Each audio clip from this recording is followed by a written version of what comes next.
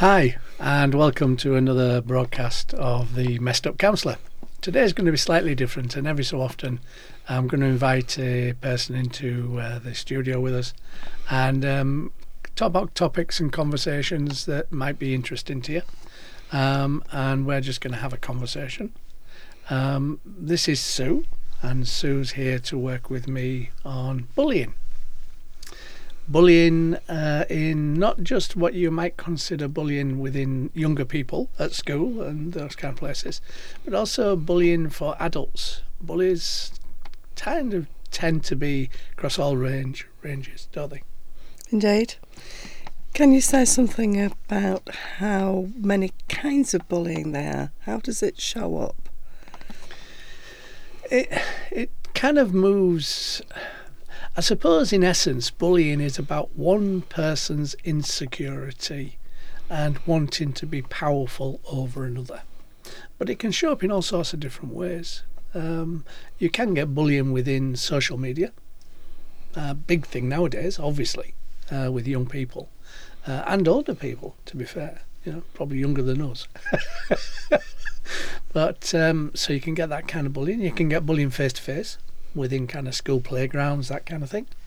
You can get bullying through workplace processes where managers, bosses, people in power need to kind of exert their authority in some way, shape or form.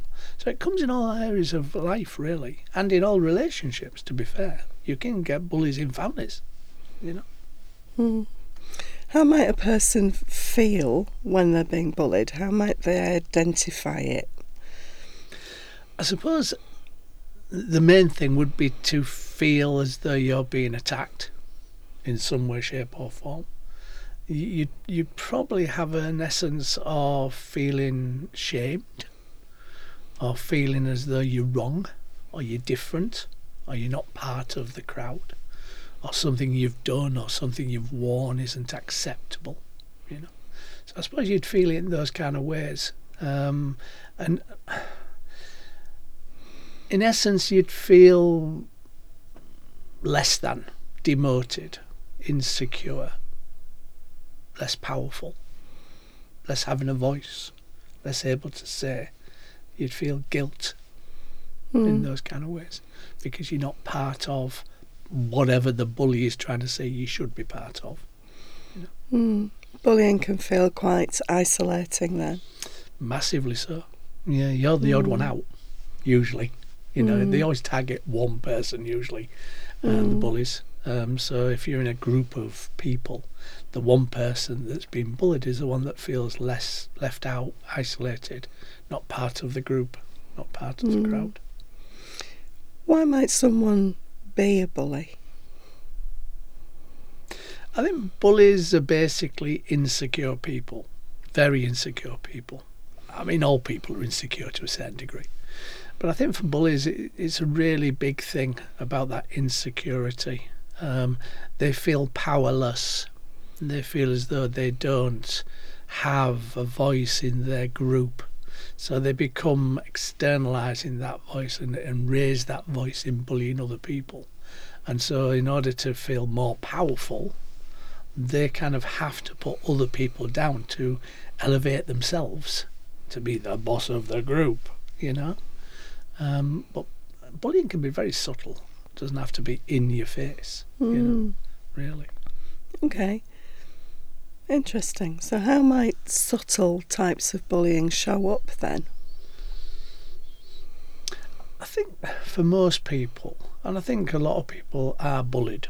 I don't think it's an unnatural process for groups, any groups really, to have somebody that wants to exert their power. I should imagine it's a bit like, going from personal experience, for me it was a bit like initially feeling as though I was wrong. I wasn't right inside. And it wouldn't be done through an outlandish process of you're the problem. It was done through very subtle ways of just saying, do you think them shoes are okay? And not ongoing kind of conversation like that. Just like dropping things in.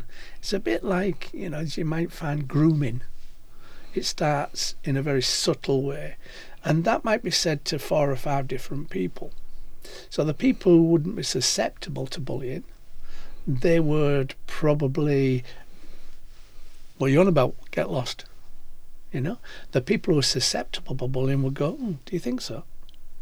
So the bullies kind of find who they can bully within the group. So they find out who's susceptible to bullying, who's got the lower self-esteem, lower confidence process, and more anxiety process. And they do that through a very subtle process of grooming, if you like, dropping little things in to see what the reaction is amongst the group, And then the one that is susceptible to bullying then becomes the target of all the other parts of the group. Because, well, the bully's saying that, so the other people have to be on one side or the other. And so as they generate more and more people to be on the bully side, more and more people come across. So the kind of weight of that comes onto the bullier's side. And the bully gains power. Yeah. Bully is the voice of the group. Okay. So the subtle signs are a drip process. Yeah. Of small put downs, small you're not in the gang type remarks, I'm better than you type remarks. Yeah. Okay. Yeah. You should do it the way. Look what shoes I've got. You should get these as well. Okay. Yeah. And we know that in education now there are lots of specialist schemes in schools because children are vulnerable and can't really fight for themselves. So there are lots of schemes to deal with bullying. How do adults deal with it? What about in the workplace? What happens there? Well, that's one that isn't really talked about. Loads and loads of people talk about school-based bullying, And the thing, when you leave school, there are no longer bullies. Probably not. Bullies are there all the time because they're insecure all the time, so they have to be bullies. So bullies grow up and they become people in the workplace, and usually, again, targeting individuals that they believe are the ones that would put up with things, the ones that wouldn't necessarily have a voice back, the ones that would maybe want to make everybody happy and everybody okay. So the workplace bully can come in a different way. It's sometimes smaller groups, not big groups. Schoolyard bullies are usually a bigger group process, not always, but usually. So the bullies in workplace will be people who maybe have power, managers, bosses, section heads, whatever you want to call that, and they will target one person within their group to bully. They don't usually target more than one, which is strange, really, isn't it? You think they want to bully everybody to make it, but if they bully everybody, then the ones that's been bullied would gang together against the bullier, because there's that them and us process. Different kind of isolation then for people in the workplace. Different version of divide and conquer. Yeah, absolutely. Okay, so how might that person be chosen by the bully? Again, usually from a position where, and this is really, really strange way of looking at it, the bully bullies the person they would most likely want to be. Which sounds a bit strange, really, doesn't it? Yeah, you need to say a bit more about that. Yeah, the bully will target the person who can be bullied, obviously. But there's usually something in that person's makeup, characteristics, things they do that they would like to be. So say, for example, the bully is bullying somebody who is classified as a geek. Yeah. And I mean that not in a dishonourable way. A judgmental way, just somebody who's tagged as being the kind of loner, the one that kind of is into individual situations and microscopic detail. One who has specialist knowledge. Yeah, pretty much.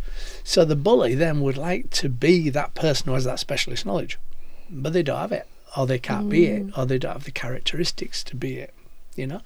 So they then put that person down that they would like to be or like to have those characteristics to gain power over them. So then that person would work for the bully and make the bully feel better because that person's doing the job the bully can't do, and so they elevate the bully above the group, if that makes sense. Okay. So might the bully be preventing the other person taking their job from them? Yeah, absolutely. Usually in workplace, it's a lot of the time around that, because they have the ability to be the boss. They have the characteristics, the knowledge, the experience, whatever, to be the boss, but they don't want to be the boss. And then the boss will put that person down because they're a threat, in a sense, to them, and a threat to their world and life. Their position of power. Maybe everybody is getting on with the bullied person, and then the bully goes, "Oh, get out of that." There's people are shifting towards them, so I then need to bring that balance back to me. So they'll get that bullied person to do something that makes the bully feel better, or feel more elevated, or more, in power, superior. What about love relationships then? Couples, families? How's bullying going to show up there?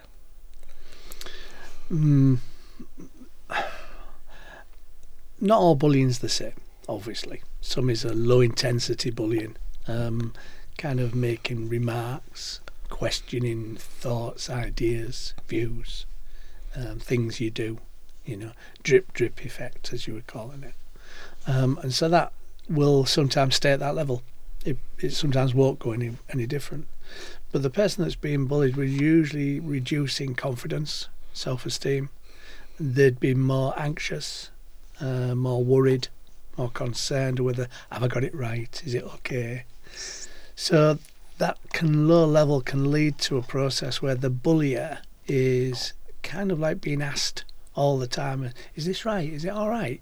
Am I okay? Have I made the right choice? So there's that questioning of our ideas, our manners, our characteristics, our behaviour. And so that kind of comes across as a power struggle within the relationship. And so the bullier might not be seen as a bullier.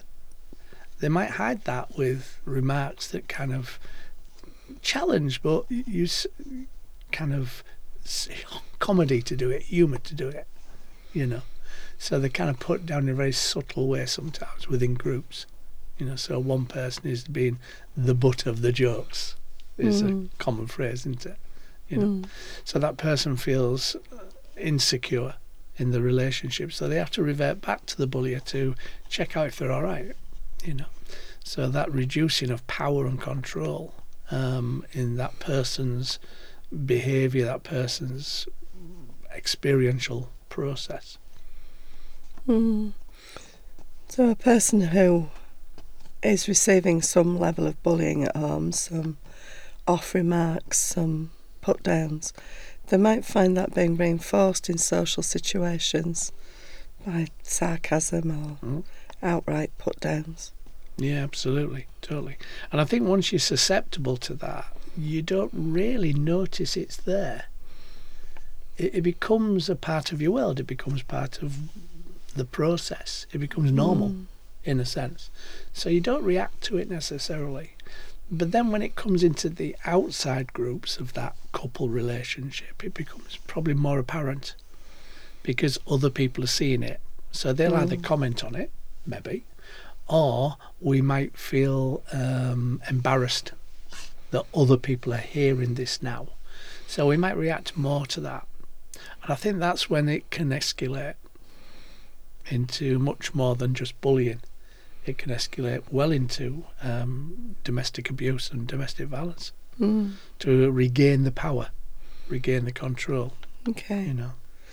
Can it also escalate in the sense of the person who is being bullied having a wake-up call that they notice this now because it's happening in the group? Yeah, absolutely. And they might then react to that, try to elevate their power in that group. And then when it goes home, four walls, curtains closed, then that might then react differently. And that might elevate the bullier to be much more assertive and much more controlling.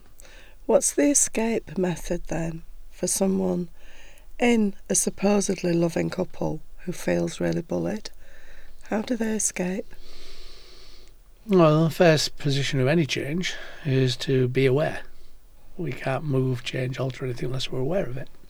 So I suppose we become aware of it, and then we think, can we tolerate it? Is it okay? Now, if there's other family members, kids and stuff, then they might say, well, actually, I'll put up with this for the sake of the kids. I don't want to break the home up. I don't want to do anything that unsettles it. I don't want to do anything that might affect the children, or the bullier might affect the children if the children come on side with me. So I suppose, in some senses, they'll allow it. But then there'll be a tipping point usually for most people with anything really, not just bullying, where it becomes too much to just not react to, not connect to, And then I suppose it goes down different avenues depending on the person. A lot of people we see in the counselling room will be working with us in understanding that, working with it, and gaining confidence, self-esteem within the counselling process to get them into a position where they can make some choice, But those choices are never easy. Yeah. But the escape, if you like, is to realise that it's not what I want out of a relationship, not where I want to be, and then make some background ideas, situations, scenarios, processes to enable me to move away, me to escape. And can the bully change? Yeah, everybody can change. We all can change. But we have to take responsibility for what we do to change. So if the bully won't accept that they're bullying, won't accept that they are the one that's actually causing the distress in the other person, then no. Without responsibility, there is no change. In the counselling room, we'll have conversations when we're doing couple work, and one of the people will say something fairly innocuous, fairly small, fairly not, of a put down, to that person. And then us, the counsellors, will come in and say, whoa, what are you doing? Why did you say that? What do you think the reaction to that was? So we will come in and be that voice initially for the person who's been bullied or put down, or sarcastic comments, so that we can kind of give that bullier an opportunity to take responsibility, to change. Oh yeah, I'm really sorry, I didn't mean to do that, or, stuff you, I'm going to keep on doing it, And then you can get a flavour of whether or not there is a possibility of change. But everybody can change, absolutely. We just have to realise we're doing it. Ultimately then, in a couple relationship, it might mean the end of the relationship if the bully doesn't want to change, once the other person comes to awareness that they could have a different life. Yeah, absolutely. And you'll see that in couple work that we do, whereby the bullier will try to get the other person to disconnect from the counselling, because the counselling is giving them a voice, which the bullier doesn't want them to have. So they will try to disrupt the counselling process. They'll be late. They won't be able to. I'm still at work, I can't get there. So there'll be a whole range of ways of kind of disconnecting that process, bringing it off the rails. But I suppose then the person that's being bullied can make a choice whether or not they connect on their own. And we can keep building that confidence process, Okay. Difficult choices then in relationships. Very difficult choices. And equally difficult for people in the workplace as well. Particularly if someone is in quite a niche role, it's not always possible for them to just skip from job to job to job to escape bullies. So what's their coping mechanism once they reach that point of awareness that you talked about? Once they realise how this person is relating to me is not okay, I am being put down, I'm being bullied, what method can they use then to change things? I suppose, like anything, we have to become aware of it first. So we have to realise we're being bullied. It's not just us that's the problem. you know. And then they need to be able to have choices of what they do next, what route they take. Now, it may be that they're in a small group of people and the bullier is the manager, let's say, for example. So I can't lose my job because I need my income. So I can't necessarily challenge it. I want to stay with the company. I want to stay with the firm. I don't want to move. I like what I do, you know. So then they would go to a process of, okay, what do we do? If there's a mediation process within the company, they could go down that avenue through HR, you know, and we do mediation work with companies. And they can have an outsider come in like me, and we can build a mediation process to the company. And then the outsider, or somebody not involved in the bullier and the bullied, would take that view, would take that role and take that impartial aspect of trying to get them to understand each other. You know, you could do that. If the firm hasn't got that kind of option, then the main thing is to understand the bullier.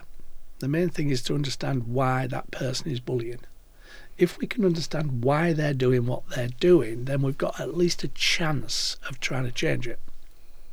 Now, it may be that, you know, say, for example, I've got the skills and abilities to do the manager's job, but I don't want the manager's job. Never have. So the manager feels very kind of unsure because they know I could do their job better than them, basically. So they're going to get very insecure. They're going to try and put me down, make me less effective. You know, they might start criticising what I'm doing, you know, making me lose confidence in what I do. So if that's the case, and I don't want to be the manager, I've never wanted to be the manager kind of thing, then what you can do is you can say to that manager bully one-on-one, never do it in a group if you're working with a bully, always do it one-on-one, because the bully would still have to have the bravado, the kind of I'm still in power, you can't challenge me process. So it's a one-on-one conversation, and I would say in that situation, look, I don't know why I'm making you feel so insecure in order that you need to bully me. But whatever it is, I don't want to be you. I've never wanted to be you. I don't want your job. I don't want to do your job. I just want to do what I do. And if I do what I do, actually it makes you better looking in the firm. If I don't do what I do, it's going to affect you. So I'm going to keep on doing what I'm doing as long as you don't bully me. If you start bullying me, I won't do any more hours. I won't do any more than I have to do. I will work to rule. And that's going to affect your role and your position. So you've got a choice here, Mr. Bully, Mrs. Bully. Are you going to allow me to be me and not have this aggravation? Or are you going to really not do yourself any favours? So you could go down that avenue. Okay. You know. All right. And what if the bully and bullied don't have that manager and worker dynamic? What if they're just in the same organisation and are really no threat to each other, but somehow this person really wants to pick on the other one? What can happen then? Well, again, there needs to be an understanding of why that person is doing that. You can't change anything unless you understand it, basically. So it might be that they've got something going on outside of them role at work, at home. They might be in a position where their power's been taken away, and so they need to exert power somewhere else. So it's about being aware of that person's world life understanding and trying to engage with it. Or, alternatively, just stay the heck away from them. Don't connect to them. Don't go into places where they are. Disconnect from them. You know, if that's not allowed and they keep chasing you to bully you, you know, then you really have to bring a third party into the process, because that is illegal in the workplace, is bullying, and it is a sackable offence, you know, for the bullied person. So you do still have the power if you're the bullied person, because you can make effective change. You know, whether they come with you on that change and we create some amicable working process, or we actually challenge it in a higher authority, it always needs to be somebody in higher authority to the bully, because the power is in that process. So anybody more powerful than the bully is the one you would need, you know. Okay. So we need to come to awareness of what we're experiencing and take steps to make change, to take responsibility for the bully, to take responsibility for change for the bullied, or for both of them. Okay. So how, if that process can't be done because of the way a company is constructed, how can an individual person become more resilient to resist the bullying? How can they feel better in themselves? Very simple, really. They have to work out that they're not the problem. The other person has the problem, and they're just externalising it onto them. The bullied person is never the problem. They're never the problem, ever. The other person, the bully, has the problem, and they just externalise it onto the bullied person, which is a great way to understand it, because if you understand how you feel, then that's actually how the bully is feeling. So you can work to that kind of process, you know. Because if we feel internalised, powerful, if we feel secure in us, then there's no way a bully can get in. Because no matter what they do, forget it, you know. Okay, so resilience is based on realising that it's not about us, it's nothing to do with us, we're just today's target. Yeah, absolutely. Okay. You know. Interesting conversation. Indeed.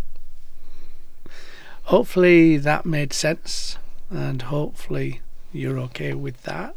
And we've given you some ideas, understanding of how you might work with, understand, be aware of bullying, because sometimes people are not aware of it and they don't realise they're being bullied. Many times in the counselling room I've said something to a person who's been bullied and they say, what are you on about? That's okay, isn't it? Well, no, it's not okay if people put you down, if they use sarcasm, if they make you feel bad about yourself. It is not okay.